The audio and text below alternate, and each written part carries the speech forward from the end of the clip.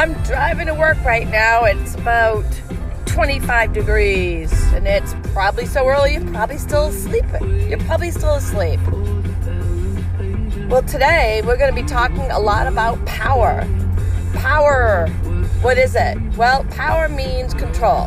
In the relationships in your book, I want you to think about who has the power, who has the control. Not just think about who, but think about why. Think about who influences who. So if one character has more power than the other, how does that impact your protagonist? How does that impact some of your side characters?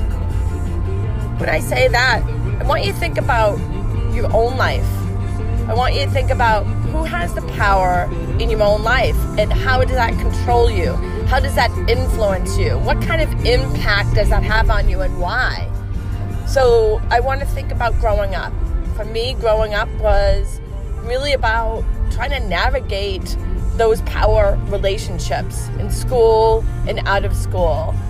When I was in high school, I was really into running. I bet you're surprised by that.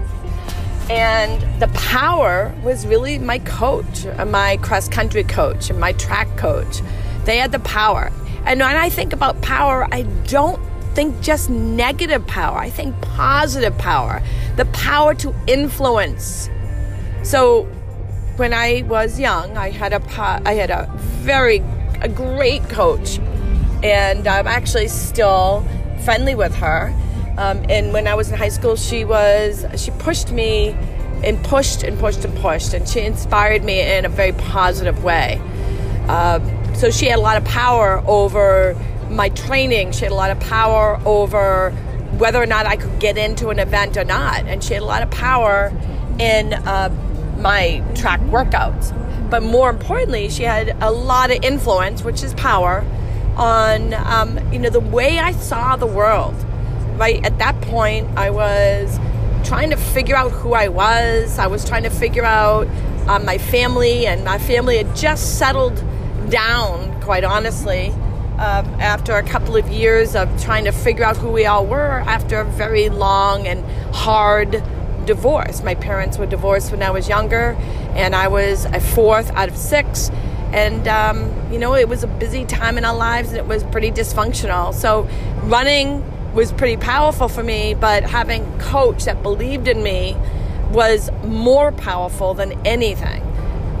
At the time that I was in my sophomore year, I was recruited to run for the track and for the cross-country team.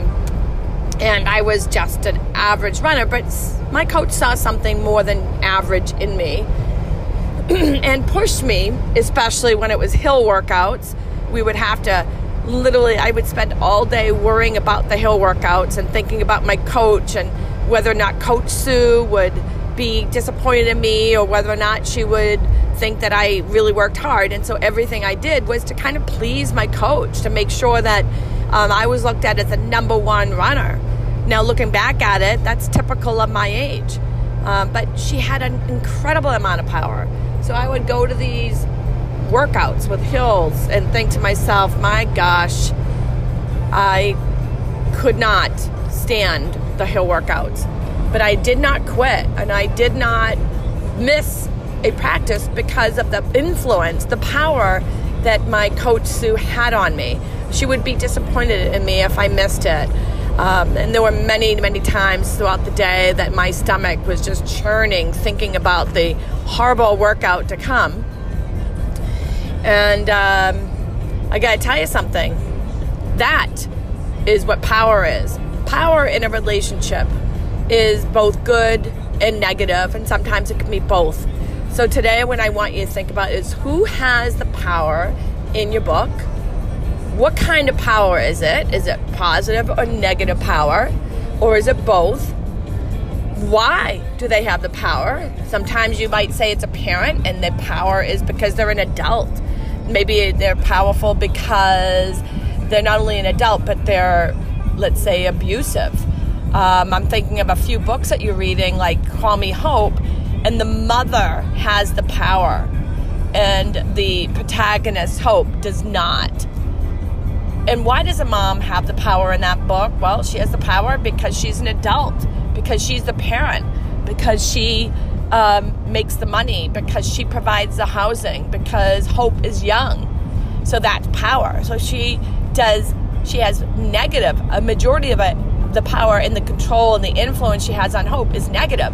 Now, looking at that book, Hope tends to curse a lot. She uses foul language. And you say, well, why? Well, because of the power in her relationship. Her mother uses foul language to Hope. So you can expect that Hope has been influenced by her mom, meaning mom is modeling that kind of behavior. So therefore, Hope is displaying the same behavior that a mother displays on her. Hope is trying to get power in her world, and she can't. So she tries to get some power in any way, shape, or form.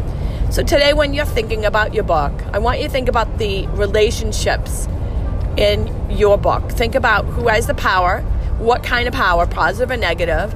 How does it influence your character? How is your character impacted by that power?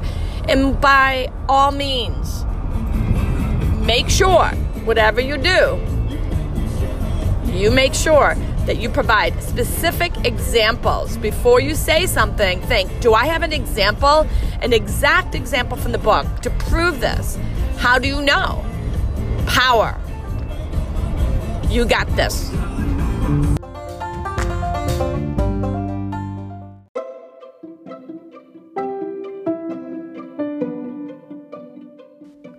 Good morning, Team Wonder. It's Mrs. Garrett. It's super early in the morning and it's so cold that my thoughts are frozen. And I think I have a cold shoulder. I'm going to sip my coffee while you let that joke rest and process. Hold on. This coffee is so good. Simple things in life sometimes can be awesome. Yesterday, we talked about power, and we talked about how power influences, controls, impacts your characters in a lot of different ways. I made it clear that power doesn't have to be a negative thing. It can also be a positive thing. And we talked about people in our lives who have power over us and why they had power and how it impacts us. And then we went even further and we talked about our books. Today we're going to continue doing that. But we're also going to think about how character traits collide with other character traits. What does that mean? Well, we all know how characters have traits. Some are positive, some are negative, and some are somewhere in between. But today I want to teach you how two characters, maybe a protagonist and another character, or even some really vibrant side characters, they clash. And sometimes they clash because of their traits. So we need to analyze the reason that these traits collide. When I say collide, I mean conflict. And how, if we can analyze why character traits collide with each other, then we also are thinking deeply about characters and the relationship. So you're already really skilled at studying character traits. A lot of lessons earlier this year when we did this deep study of characters went on, where we traced the character traits, we looked at the characters' less likable sides, we revised our thinking, and then we really dove deep. Today, we're going to extend that thinking that we did early in the year, and we're not just thinking about character traits in isolation. We're not just looking at a character in their traits. Absolutely not. We're going to go a little further than that in this new Social Issues book club. We're going to take those traits of two characters, and then we think about those characters and what do those character traits do to that relationship. Sometimes they complement each other. They're good for each other. And sometimes they collide with one another. So I want you to think about your own life, and I want you to think about character traits that might collide with maybe a sibling. I know I read many a narrative about sibling fights in one of my block, I think my block B class. I have a student that wrote about her brother and how she was constantly fighting with her brother. That was her whole narrative. It was a great narrative. And the way I want her to look at her narrative now, today, is What are your traits? What are your less likable traits? What are your likable traits? What are your brother's likable traits and his less likable traits? Now take a look at those traits. Can you find a place where they might complement each other? But more importantly, can you find a place where they might collide? Now, why would that be important for this student in my Block B class? Well, you can get to some deeper meaning, deeper thinking. Suppose that one of her less likable traits, let's say, I'm just saying hypothetically, is that she is competitive. Now, that could be a likable trait, but it also can be an unlikable trait, because if you're super, super competitive like I am, you have a hard time letting go, like a pit bull in a meat truck. Let's say she analyzes her brother's less likable traits and likable traits, and she realizes that her brother, too, is competitive. Can you imagine now if you have two highly competitive people who do not like to lose, and they are struggling over some topic or some material, that those unlikable traits will collide. And now, using that information, that student can then take a look at it at a deeper level and potentially navigate or circumnavigate around that issue. So I'm going to be showing you a video today after you watch this podcast, or after you listen to this podcast, and we're going to be looking at two characters who have traits. They're deep and they're fixed. What does that mean? That means they've been there for a long time. And, researchers say that when you were born, your personality is basically fixed. And from 0 to 2, your personality becomes who you are throughout your life. And of course, your upbringing absolutely helps shape it as well. So we're going to look at this video, and we're going to look to see how these characters might clash. And it's a scene where Mona's father, is chief of the tribe, and Mona is just poised to take over. She's going to take over, and he's trying to train her. And he wants her to act in ways that feels best for the tribe and fitting of a future chief. However, from the start of the film, there have been signs, just subtle signs, and they get a little bit more obvious, that Mona and her father are clashing, colliding. So we're going to study one of their clashes, and we're going to see if we can figure out together whether the clash is caused by traits of theirs that are colliding somehow. So we're going to play the clip, and then we're going to talk. And once you finish listening to this podcast this morning, I want you to come on up to the rug, bring your agenda book, your iPad, and sit next to your book club members so we can talk about when traits collide and what that will bring us in a deeper meaning. All right, so I hope that we have a good day today and we do some really deep thinking. Once we see the movie and we do our conversations, what we're going to be talking about is we're also working on your reader's notebook today. We're going to review how to label it. It's been a while.